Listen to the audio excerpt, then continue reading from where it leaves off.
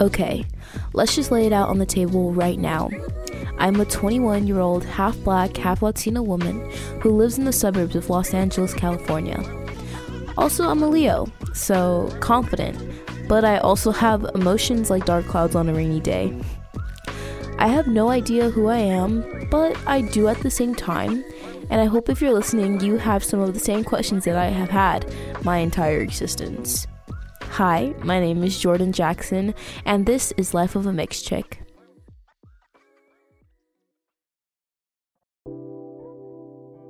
This episode will be a little chaotic and a little enlightening in terms of slowly gathering knowledge of who I am and why a mixed chick like me should be telling her story. Cause while I feel like I have no story to tell, I do. I am black and Hispanic, but I didn't really grow up with the traditions that a black person or Hispanic person would. A lot of my time has been playing on either side of my identity, but never on one side 100%, which can get pretty confusing over time. What do you mean by that? Life of a Mixed Chick is going to be an ongoing series where I'll be sitting down with other mixed race individuals, and my goal is to gain more knowledge and have a better understanding of myself by learning from their stories and experiences. Everyone grows up differently, but so many of us who are mixed probably don't know a lot about our cultural backgrounds. I'm excited for this podcast because as a kid, I would have loved something like this, where I wouldn't have to feel alone in my confusion about identity. Instead, I'd be sitting in my room having this voice in my head telling me it's okay to be the person you are. My reasoning behind a podcast like this is to reach an audience who is trying to figure themselves out, because I know life can get pretty crazy, and figuring yourself out is a big part of that. A lot of people I've surrounded myself by have always told me to be myself, and I'm so grateful to be at the place I am with myself. It's just that I still feel a little rough around the edges in terms of who I am culturally. I have grown up exposing myself to film and music to try to get a really good understanding of who I am as a person, and to be honest, it's been working quite well so far. Yes, there are a few gaps I need to fill that are very important. Being bilingual. That's suspicious. But it's a work in progress, and I thank my Latino artist for that. While film and music have been a big chunk of me learning the little parts of who I am, they aren't my only source. I would also say friends and family play a big role, but not in the way you would imagine. If you're curious, just keep listening to hear more of the tea. To help me through this process, I brought a good friend on who has also experienced life as a mixed chick, though a little different than me. Her name is Mason Monaghan, and she identifies as Puerto Rican and black.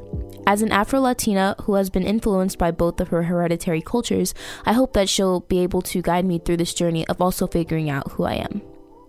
My goal for this interview is to talk about how we face certain situations in our daily lives, and if that has affected us differently or in the same way. This is just to get an idea of how this podcast is going to flow, as well as sharing each other's stories because we have both gone through it. Throughout this episode, we're going to be hitting some major points that we have faced over the years, and I'm going to say that this is going to be more of a get to know us before we dive into some of the issues I want to talk about throughout the rest of the series. Mason will be popping in every so often between subject changes with the guests I bring onto the show. They are to lead the conversation and leave space for me to fill in the gaps with some story time. It's all for fun, and again, it's a way for me to ask questions that I've always wanted to talk about with someone who shares a similar background as me. Does your family play a big part of who you are in terms of culture and traditions? And if so, how? Yeah, of course. I think that's why, because the way I look, like, I guess I don't look traditionally Hispanic with, like, dark features and things. I've always been mistaken for just being black and white just because I'm, like, traditional light skin with, like, the ashy blonde curly hair. So I think, like, since a baby, and both of my siblings don't really have my features.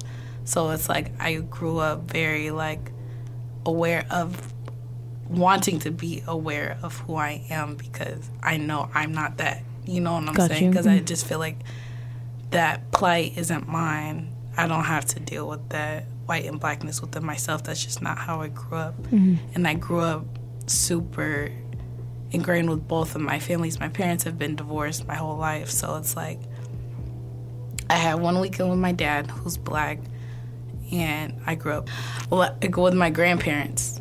And my grandparents are very, I always say traditionally black people, like very much had the vinyls in the house, soul food, things like that. Like, I'll also say I grew up in a very educated black household because both of them were teachers. Gotcha. So they always made sure to make sure we were aware of like our black history, where we come from. Even though like they were able to be educated, doesn't mean that it wasn't hard for them to get educated. I always remember like the stories from both my grandmother and my grandfather, just talking about like how hard it was for them to pass. Like they could be A students, but will just be pushed to the side or not allowed to. You know what I'm saying? Yeah. Yes, they played a very big role in my life. And then when I'm with my mother's family, they lived in downtown Chicago. Very Puerto Rican family. My titi lived in the basement of an apartment building. Always was cooking. Always walked into like house full of Puerto Rican food. They all are fluent in Spanish. Only primarily spoke Spanish. I don't speak Spanish. I just always had a huge appreciation for it because it was somewhere like very opposite from my father's family. I think also what I love about my family is just they've never been hesitant to like tell me stories about their childhood or how they grew up, because I feel like both of my parents, since they had like hard upbringing, they wanted me and my siblings to have a, like be just educated. We just, went to school, did what we had to do. But they just always instilled in us where they came from, and that they didn't have it easy. I thought it was so great to hear how much of an influence her grandparents had on her, due to their teaching background and personal experiences. I admire how important it was for Mason's family to educate her and her siblings about Black and Puerto Rican history, and what to look out for, especially from both sides of her family. I realized that being a sponge and gathering as much knowledge as possible saves you later over time, because it's truly important to know about your background. This was something I didn't think to take into consideration, the importance of speaking to our grandparents, but I realized how important it is to learn firsthand from the people that lived before we did. Quick brief about my parents. My mom, a Latina, grew up in South LA with two families after her and her dad split, while my dad, who was Black, grew up in San Diego with 3 younger siblings and a single mother. My reasoning for bringing this up is because the way they grew up reflected on how they raised me and my younger brother. For my dad, his upbringing was always working to take care of his family.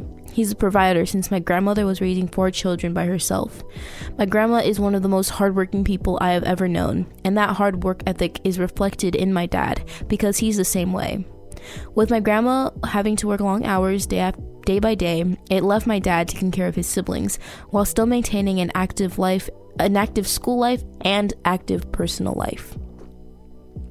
As for my mom, while she grew up in 2 different households, she was also the one to look after her younger siblings and cousins while also getting through school full time. In school, she was always in clubs and sports because she enjoyed the busy lifestyle. My mom was always involved, and to be honest, I can say that she still is to this day. Finally, once my parents met and decided to create a life together, their work habits never went away. They had to constantly balance the full-time school and work lifestyle in order to make a living for themselves. And because of this, they were always pulled away from celebrating their traditions and cultural celebrations. For my dad, he missed out on a lot of family outgoings or family reunions because of having to constantly move or take care of his family. For my mom, she didn't get the opportunity to have a quinceañera or yearly celebrations such as Dia de los Muertos or Cinco de Mayo, just because the way they grew up was a little different. These are celebrations that are planned out and discussed and are fully understood because it's been an ongoing occurrence in their families for generations. It's a blessing to have been a part of the celebrations every so often, but it takes a toll when it's something you constantly are a part of but don't feel connected in a way that others do. I am a second-gen child because my mom grew up here in East and South LA, and her dad was born in Mexico, but he grew up here in LA, East LA. I'm ashamed to say it, pero mi hermano y yo somos gringos, okay? I'm joking, but we do take pride in calling ourselves Blaxicans, which is Black and Mexican combined, which is a power move in my opinion. It's been a saying between us since we were young because black skin was important to us. It was something that made us feel different from others that we were surrounded with. My parents have always been there to tell me to be myself and to not let anyone hold me back on following any dreams or aspirations I may have. This meant a lot to me because growing up mixed has left me with mixed feelings about myself. So, just to clear, you said, do you speak Spanish often or no? No. I wish. Right? I feel you. I wish. To be bilingual. You know what I'm saying? I try. Mm-hmm. I try my best. Especially now. I try to just make it a regular thing for me. Especially with speaking more. Especially with rapping more. It's kind of like essential to be able to just have a wide array of words to choose from. Mm-hmm. And reflecting myself as a person, I'm telling the world I'm Puerto Rican, should probably speak some Spanish, right. You know. No, seriously, I'd be making this podcast episode about like both of my Black and my Hispanic side. Mm-hmm. And my Hispanic side is just holding on by the grasp. You know, just like all it takes. Trying to jump out. All it takes is just a little bit of Spanish, and that's all I need. No, seriously. It's still a part of us either way. Mm-hmm. Like, I don't think us not being able to speak it makes us less Hispanic. I don't like that. Yeah. I don't like when people try to make that claim, like, okay, you don't speak Spanish, so you're not Hispanic. Well, you don't know my life experience. Your life experience will never be mine. I've still grown up with a Hispanic, Spanish-speaking family. I've still grown up heavily in the culture. I know you have as well. So to have people try to play you, that's what I say. Like, but like, what's crazy is that I love my family, but sometimes they'll be like, it gets to a point where I'll be trying to speak Spanish, I'll be trying to learn, and they look at me sideways, like in a funny way. They're like, "Don't speak Spanish. You are like, you speak white, or you're like whitewashed." I'm like, bro, I'm trying. I feel the same. I try not to, cause I don't ever feel whitewashed. I just feel like I just always say I speak Spanish like Mason. I love that. Because it's like I don't really know. Like, I just say, like, I don't have the accent. Not for real. But it's just like, come on. Like, I get what you're saying. Me for trying to learn or trying to, like, because even, it's like if you're going to your specific Spanish-speaking country, like, I would love, like, I don't want to go without being able to speak. Like, that's embarrassing. It's like, we just need that support system. Real bad. They just, like, gotta pretend that we're doing our part. You know, we're doing it. Again, not being able to speak Spanish was something I always felt highly insecure about, and I can say I'm still not very comfortable holding a simple conversation in Spanish. I always feared going to see my mom's side of the family because they are fluent, and some of my family members could only speak Spanish. This boundary between my extended family and I felt like a curse that I couldn't break. I took Spanish for 3 years in high school, downloaded Duolingo, and tried to stay consistent with my Spanish-speaking skills, but I still wasn't able to get past this fear of speaking it. A lot of it had to do with confidence, which I didn't have a lot of growing up. I say confidence was the obstacle between me and speaking Spanish because, yeah, I can listen and understand what you're saying in Spanish. I just cannot reply back, no matter how hard I try. Like I mentioned in the interview, I always felt discouraged to even attempt to have a conversation in Spanish because of my wacky accent, and you got a whiff of it earlier, so I hope you can see where I'm coming from. It's been lovely to say that I have had the opportunity to be a part of a few of my friends' quinceañeras as a dama.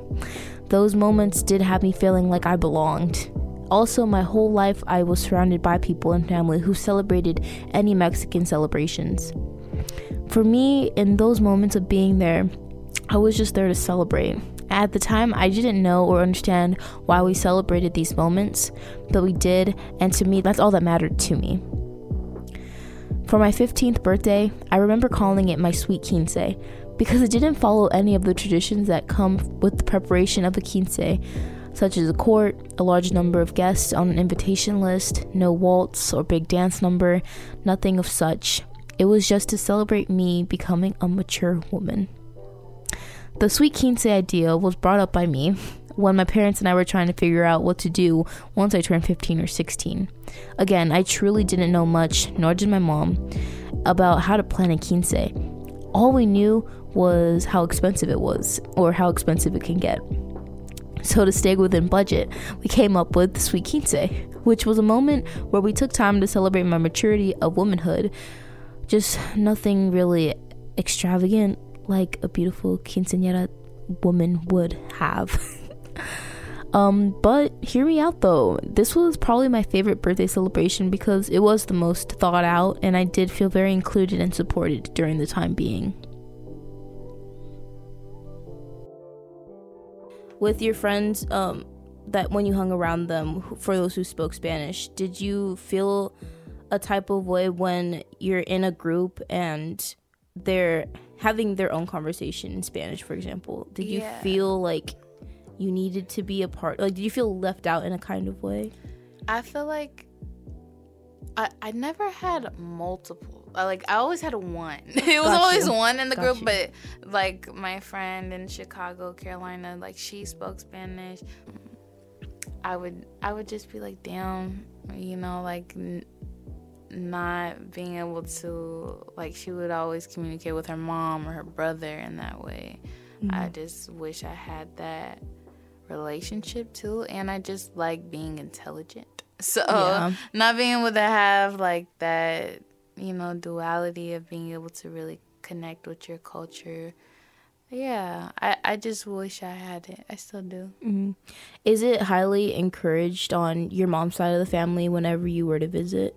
Is it something that they kind of was pushing, or no? They were always just really accepting of me. My mom was fluent in Spanish and really good at speaking all the different Spanishes. Mm-hmm. But she was always like, she always felt like I would be the one to learn out of my 3 siblings.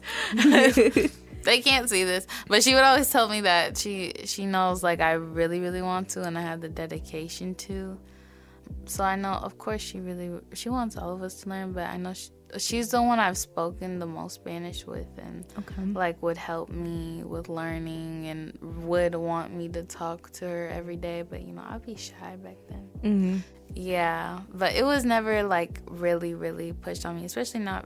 I mean, my whole like Spanish speaking family is very Spanish speaking, but they'll definitely like just talk to me in English. Or like when they're around each other like speaking Spanish, I never felt like left out. Because I did like understand, and they never have made fun of my Spanish speaking voice or anything like that. At least not to my face. Hey, that's all we gotta know. Okay, for sure. All right, going into music and like the media, did any type of entertainment inspire you or kind of like build your character in a way? Yeah, in terms of Spanish speaking media, I grew up on the movie Selena. Period. So yeah, absolutely Selena. I think she had a really beautiful, really, really beautiful energy as a woman. Like I usually say there's not a lot of people, because I had a hard time connecting with women in media growing up, because I just felt I was really connected to the cartoons that I liked. And that's what really helped define me as a person. Adventure Time, Powerpuff Girls, Sailor Moon, like that's who I wanted to be. Yeah, no, as a woman, especially if we're talking Latina woman, Selena for sure. What about music? Like, did did you listen to a lot of Spanish music growing up, or even vice versa? What music are you into that kind of created this persona? In terms of Spanish music, I listen to a lot of I grew up on the older Spanish music, like Hector Lavoe, Jerry Rivera, Celia Cruz, Mark Anthony. I love that sound, the reggaeton type of sound. And my mom, like highly J-Lo. Yeah. She played a lot of J-Lo. She likes to think she is J-Lo. Just the classics that you could really like dance to, bachata music.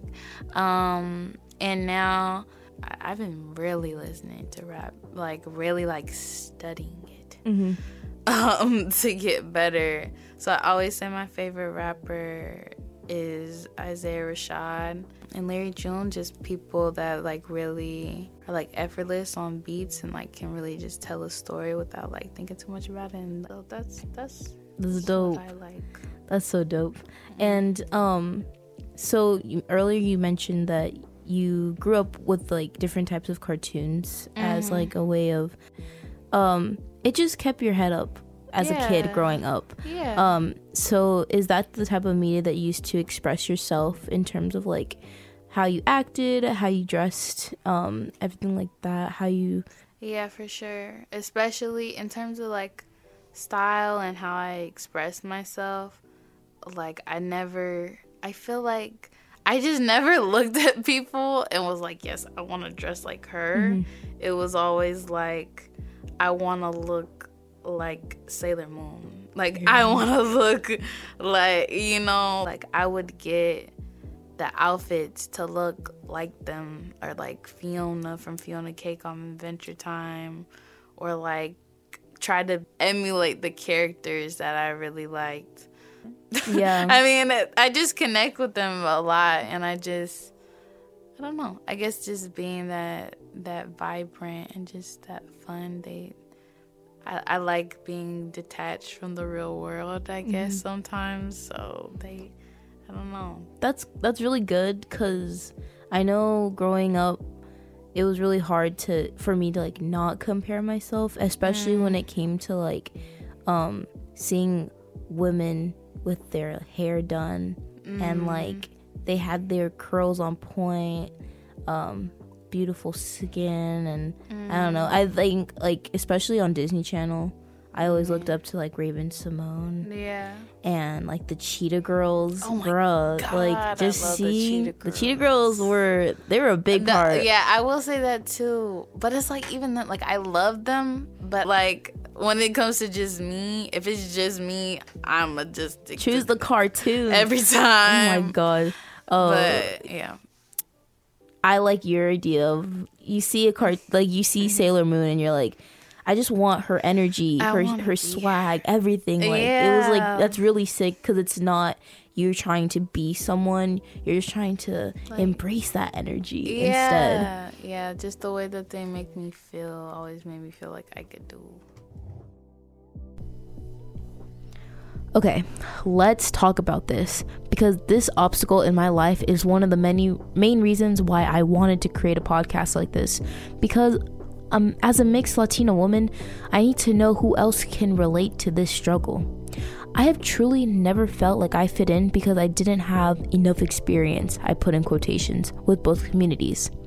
I've been told that I'm not black enough to understand what conversation they're having, or I've been questioned as to why I can't speak Spanish, even though I'm half Mexican, or I talk white, or I'm whitewashed. It's always been in the air, and growing up with these questions like, am I black? Am I Hispanic? Why can't I be both? And why don't I ever seem to be enough? It's led me to why I am trying to put myself in one category. These questions have been pounding in my brain since elementary school. Tragic, right? And I chose to never talk about it with anyone. Hence, why we are here. Yay. It was fun to relate with Mason that Selena and JLo were our Latina queens growing up. For real, my mom always had Selena playing on the TV, and I can remember just dancing and idolizing the talent and the confidence. Also, fun fact about Selena, for those who are unaware, Selena was not fluent in Spanish. Miss Girl grew up in Texas, where her and her family spoke English the majority of the time, and she had to learn how to be fluent within her songs. This was something that I found very inspiring because she showed me as a kid that it's possible to learn and that it's okay to not be fluent even if you are Hispanic. Also, rest in peace, Selena. We love you. What's amazing, and honestly the closest I've gotten to Spanish speaking by far, is being surrounded by Spanish music. When I started at my first job at Jersey Mike's, shout out Jersey Mike's, I made a lot of new friends. These being the people that I now call my close friends. And what I absolutely admire are that we all come from a different background. This is something that has truly influenced me because obviously I am with them almost every day. With majority of them being fluent Spanish speakers and also being very in tune with their cultures, they low-key inspired me to want to be better in terms of practicing and embracing the two cultures that I was born into. This sense of awakening, if I want to put it in that way, all started with the music they played while we were at work or at the parties we threw whenever we would all hang out. Before I started working there, I already had a decent amount of Spanish music thrown into my playlist, majority of it being reggaeton. But they introduced me to new artists.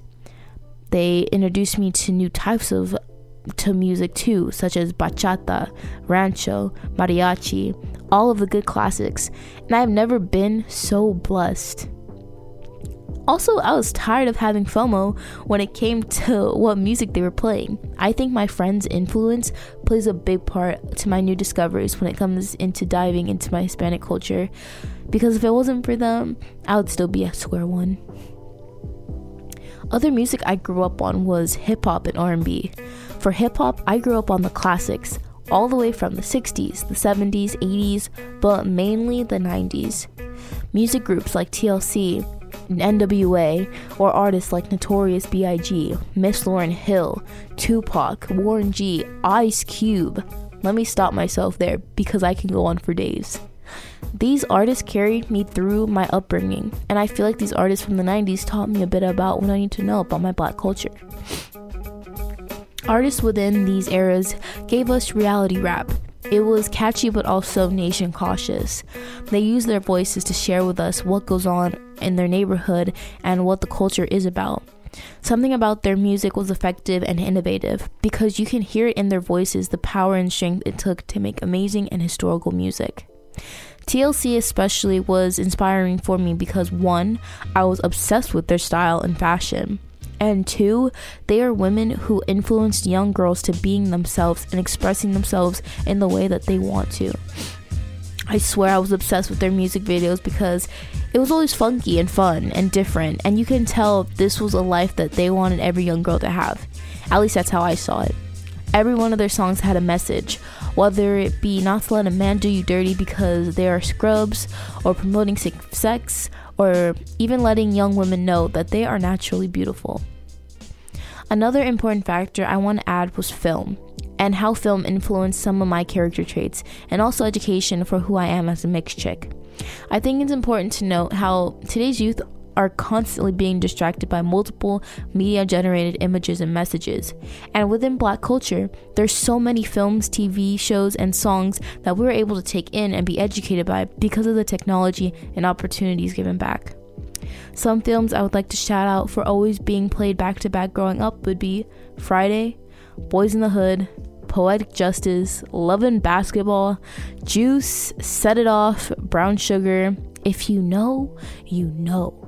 Within these films, who were written, directed, produced, and acted by amazing Black artists, made the Black community comfortable with telling stories that can be told by us, and can hold a sort of relatability while watching them. It's all about love, truth, music, comedy, horror, suspense, and watching these films allowed me to involve myself more with that side of who I am, seeing it come from those who look like me. Talking about hair, can we talk about hair for a second? Because I know you mentioned your sister helped you out a lot with that, but was it something that you enjoyed?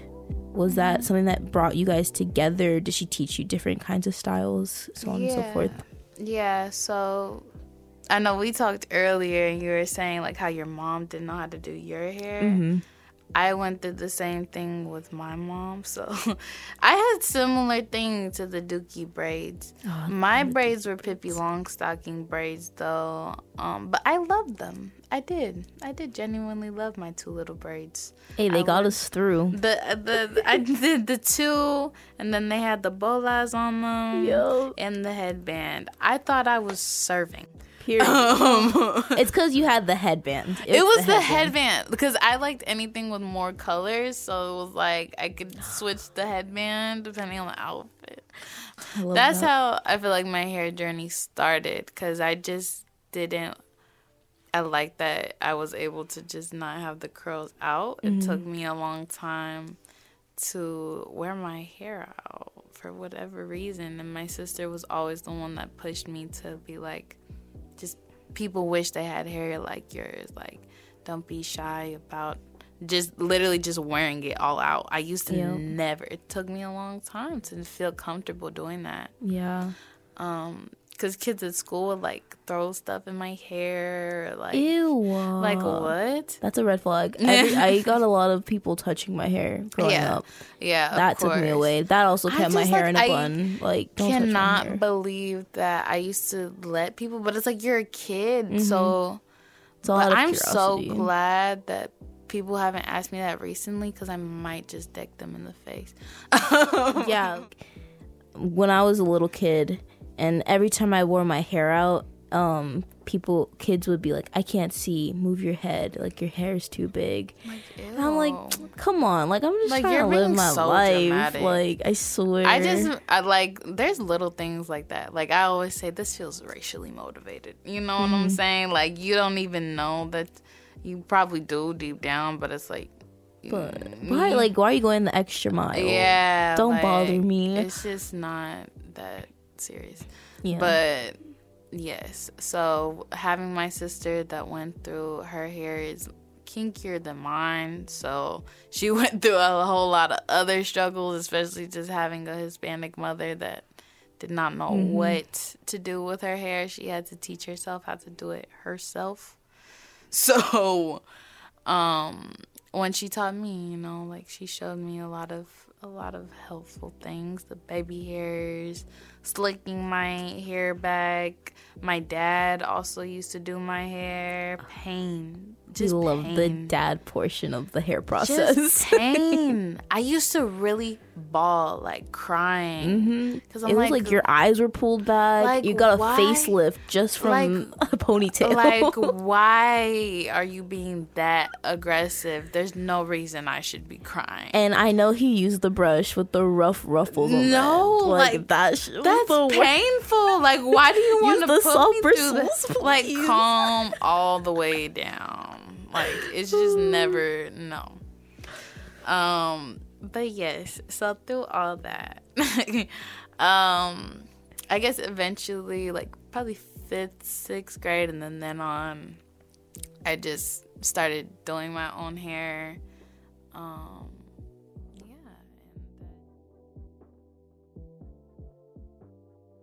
Hair was something that always has been a struggle for me growing up. Like I mentioned during the interview, I didn't figure out my hair situation until I was probably a senior in high school, going into my first year of college. Don't get me wrong, the struggle is still real to this day, but having done more research about my hair type, talking to people about which products genuinely benefited my hair, was definitely a discovery that I'm grateful for. When I was younger, I unfortunately always compared my hair to other girls around me, even my mom, because they always had long, straight hair. Or for those who did have curly hair, either their hair was blown out or in braids. Being the only one in my classes with hair like mine made me always feel a type of way. And it didn't help when there was also those kids questioning my hair or poking at it. Yes, I grew up with kids always touching my hair.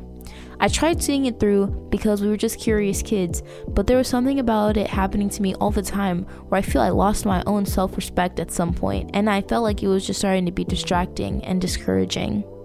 Real talk, I was at a point where I felt my biggest insecurity was my hair. And It's because I didn't have the knowledge or practice of working with my curls. Whenever I wore my hair out, I had kids call me Big Head or Krusty the Clown. That one got me the most. Or even just telling me to stop blocking their view because my hair is too big. Like, what? It was all bad. Throughout my middle school years, I always had my go-to look, which I'm proud to call my poopy braids, which was just my hair split in the middle, 2 pigtails, and braids falling down with it. I also didn't believe in gel and bobby pins because I always thought they would ruin my curls or my curl pattern, so my bangs and baby edges were out and about living their best life, with no regrets. I rocked this hairstyle for 3 years because it was my only hairstyle. I was comfortable with it at the time, and it was the only hairstyle my mom was comfortable helping me with. My mom is a warrior for helping me with my hair, and my dad on some occasions. He was emergencies only because damn does he know how to use a brush on my noggin. I feel like all curly hair girls know what I mean when our dads are in charge of hair for the day. It was always the spray bottle, gel, scrunchies, hair bristle brush, and man hands. Also, I swear, the amount of trial and error we have been through to figure out the right products for me was a whole mission. Back then, we didn't have YouTube, where there was hair tutorials and recommendations for hair products, so just going to different hair or beauty supply stores was all we could work with. But it didn't help with being in the suburbs, where all that was offered was Sally's, and we know Sally's is well overdue for the ladies with kinky hair. It was a process, and there was some dubs and more L's than there were dubs. But after middle school, I decided I wanted to do more with my hair and make it a part of my routine rather than trying to ignore it. I'm tired of this, Grandpa. That's too damn bad! First day of high school, I came in with box braids, and girl, did I pop off. You know that feeling you get after 8 hours sitting in the chair and you look and feel like a goddess? That was me. And I never looked back after that. Box braids and getting extensions was so far from the thought process of how I could improve my hair, and my mom and I had no idea this could have been an option. After we learned this was something that we can add to my hair routine, it was all over after that. My confidence with my hair slowly started building up, and this was around the time we expanded our sources on good beauty supply stores. High school was my experimental phase on different hairstyles, different looks, different everything. I actually learned how to French braid for the first time while I was in class with my box braids, and I even began bleaching some of my hair for some highlights to make my virgin hair look more interesting. High school was also my first time being independent on my hair care, because before then, I always had my mom in the bathroom with me washing and styling my hair. And obviously, being in high school and the age I didn't want my mom to constantly have to worry about styling my hair, because at that point I felt like this was now my responsibility. I took all the trial and error I experienced over the years and put all my efforts into my hair for the next 4 years. By the time I hit my senior year, I had a good sense of what I was working with. I knew what hair type I was, the best brushes to use for my hair, and I finally bought bobby pins and gel, the whole shebang. I love my hair and all the different phases I've been through with it. But I will say also, being a light-skinned mixed woman now, back then I didn't see myself as beautiful. Like, it took me a long time because people put you in a specific box because of the way you look or because of what you're mixed with and things like that. And I just felt like I'm not that. So I don't want to be associated with that. Mm-hmm. So I had cut my hair off because I just was so tired of people always making comments about my hair. And that's what they loved about me. And that's what they wanted to care about and see from me, especially with men. So I was like, I'm just going to cut it all off. So that was its own phase.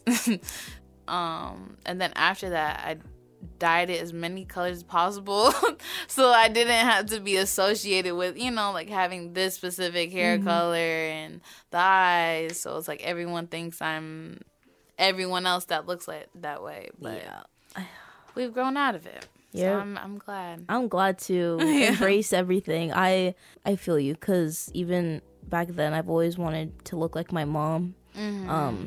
She's a light-skinned Hispanic woman with like bone straight hair.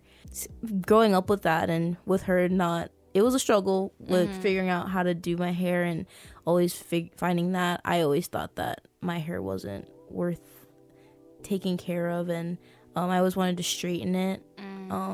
So getting past that tough phase of feeling ugly and like not welcome, it's empowering for sure. Yeah. And I think I didn't feel that way until once I started college, which is so insane. That's so sad. Right? Like, I will say I'm grateful in that, like, all of my family, my mom, my dad, my siblings, everyone in my family always made me feel like my hair was beautiful. Me, just as Mason, was beautiful, even when I didn't think I was.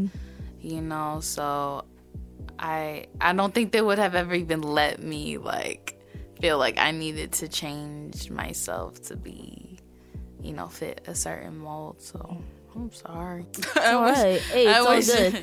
That's why we're here, because we're just figuring out life of a mixed chick, dude. It's so insane. Seriously. The journey is crazy, and we're not even, like, we're only in our 20s. It's a journey for show, but this new generation we're living in is so clutch, because it's all about women empowerment and loving, like, everyone. You're beautiful as you are, and I kind of needed that. Like, I needed that push. And I think it's interesting because honestly, like, we went through a lot, like, growing up, and just people kind of getting used to people that look like us. I think certain areas are, of course, more accustomed to diverse, racially ambiguous type of people, like New York, Chicago.